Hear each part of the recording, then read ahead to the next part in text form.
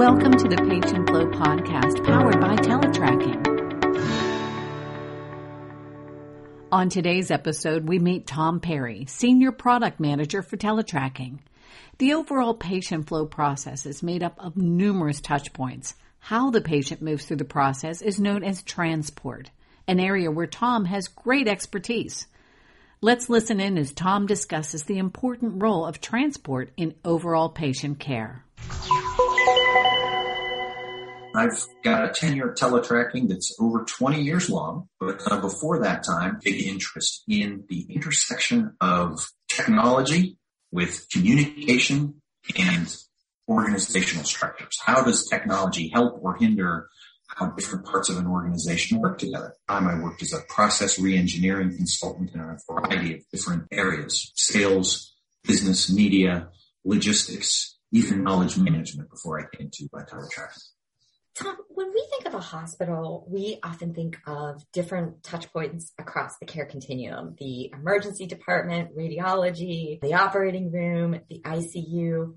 And a key part of patient throughput ties to how that patient works their way through all of those different touch points. Can you explain why effective transport is a critical part of effective overall patient flow? The easiest way to think of it is the connective parts between that patient's journey points. They become admitted, when they go to their room, when they receive their procedure, going for tests, and then ultimately their departure when they're discharged. So patient transport plays the role in making sure that those patients get to all of those different places inside of the facility, and then prepares them for their next level too. Some hospitals have specific transporters for specific departments. Some take a centralized approach. Can you talk about what the benefits of that centralized approach are versus going department by department? I think, in a word, it's consistency. So you're able to establish a consistent level of transportation service as well as safety measures. So if you have that oversight that is centralized, you can maintain that consistency for every patient that needs to be transported, regardless of their acuity or their reason for stay. And I imagine too, like there may be some days where the cardiac unit is busier and other days where orthopedic is busier. And I would imagine that also gives you some flexibility to respond to those types of fluctuations.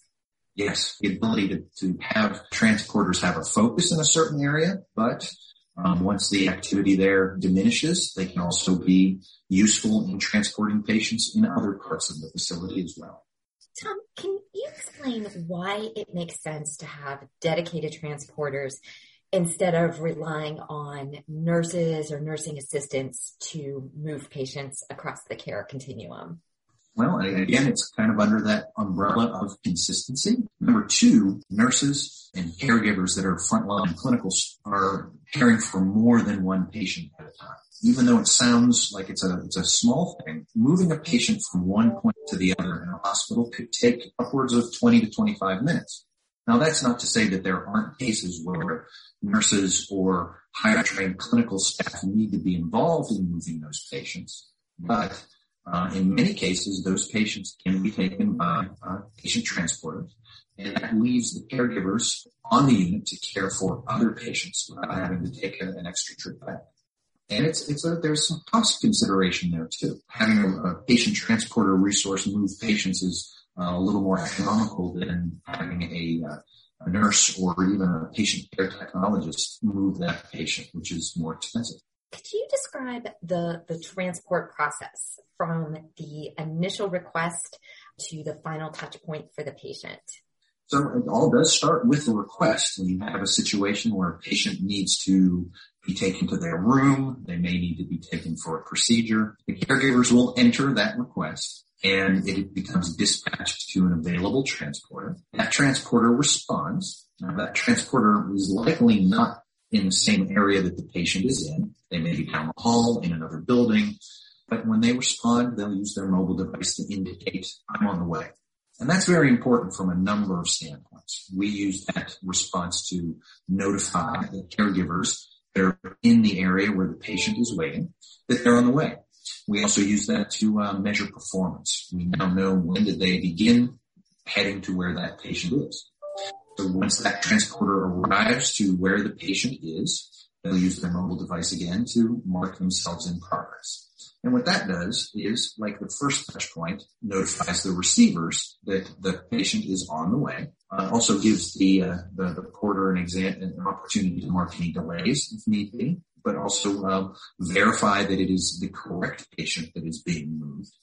And then once they take the patient to their destination, they mark that task as complete, and they receive another task if there's one, and off they go again. So it's that repeatability and that consistency from the patient transport side that gives that high quality. We've talked about consistency and process. There's always that commitment to continuously improving. What are some tactics that people can do to improve upon that process for their transporters? Well, a lot of it is around measurement. So all of those touch points that I had mentioned before allow us to understand how long does it take typically to move a patient from one department to another. And you can break that down even further to understand where are the barriers. So measuring things like time on task, how long on average it takes in different day parts, to and from different destinations and departments in the hospital, as well as capturing delays, any bottlenecks that cause an extra wait or extra time in the process. If you start to understand what those things are, then you can begin to remove those delay problems. So lots of power in data. Can you talk about the role that they play as caregivers? People are nervous when they're in the hospital. Can you share the role that they play in patient care? Well, it's somewhat of a comfort role. You know, you are with this person in the wheelchair.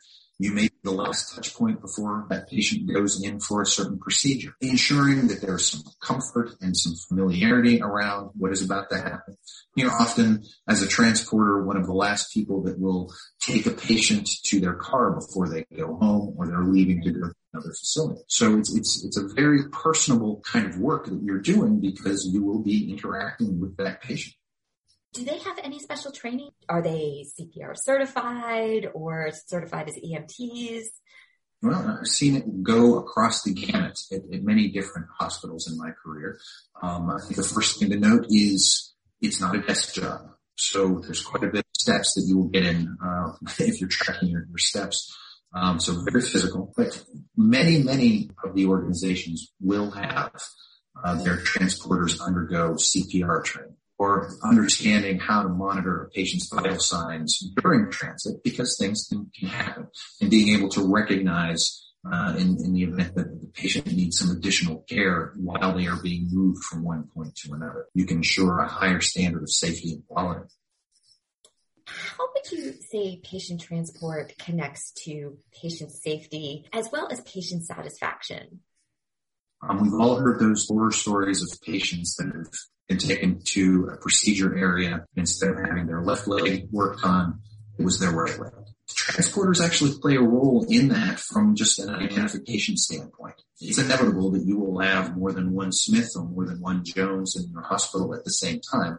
And there can be mistakes that are made by the requesters, and they're asking for those patients. If they're not following all of those procedures, it's the transporters that can often verify, is this really the right John Smith, by looking at their name and their date of birth and their visit number to ensure that the right patient is going for the care that they need. The transporter is often the very last touch point that your organization will have as a hospital with that patient before they go home or before they go to a different care facility. We all, I think, can think of many occasions where we have received inconsistent service, whether it's going to the movies or going to a restaurant. You may have had a wonderful meal, but if the dessert is not what you had expected or in line with consistency, right, that can taint the entire experience. So it's very important, and they do play a critical role in making sure patients are satisfied. On a related note, can you also share how do transporters help making sure that patients have all the equipment that they need? Often, when you start to have consistency and efficiency, you're able to do more with the transport staff that you have. So that becomes an opportunity to start to add other tasks for those transporters to do. So if they are keeping up with patient transports and there is a period of time perhaps where there aren't as many happening, some of those transporters could be assigned to move equipment throughout the hospital. Yeah, and I imagine with the additional precautions that health systems have had to do due to COVID, that becomes even more important to make sure that equipment is in the right place and that it's going through the appropriate process before it's used for another patient. The consistency is the key. And if you can maintain a certain level of consistency and repeatability, then you can also focus on the quality and adjust when things like a pandemic happen to throw things into a bit of a tailspin. Thank you for listening to the Patient Flow podcast powered by Teletracking, bringing you insightful conversations with the leading experts in patient flow.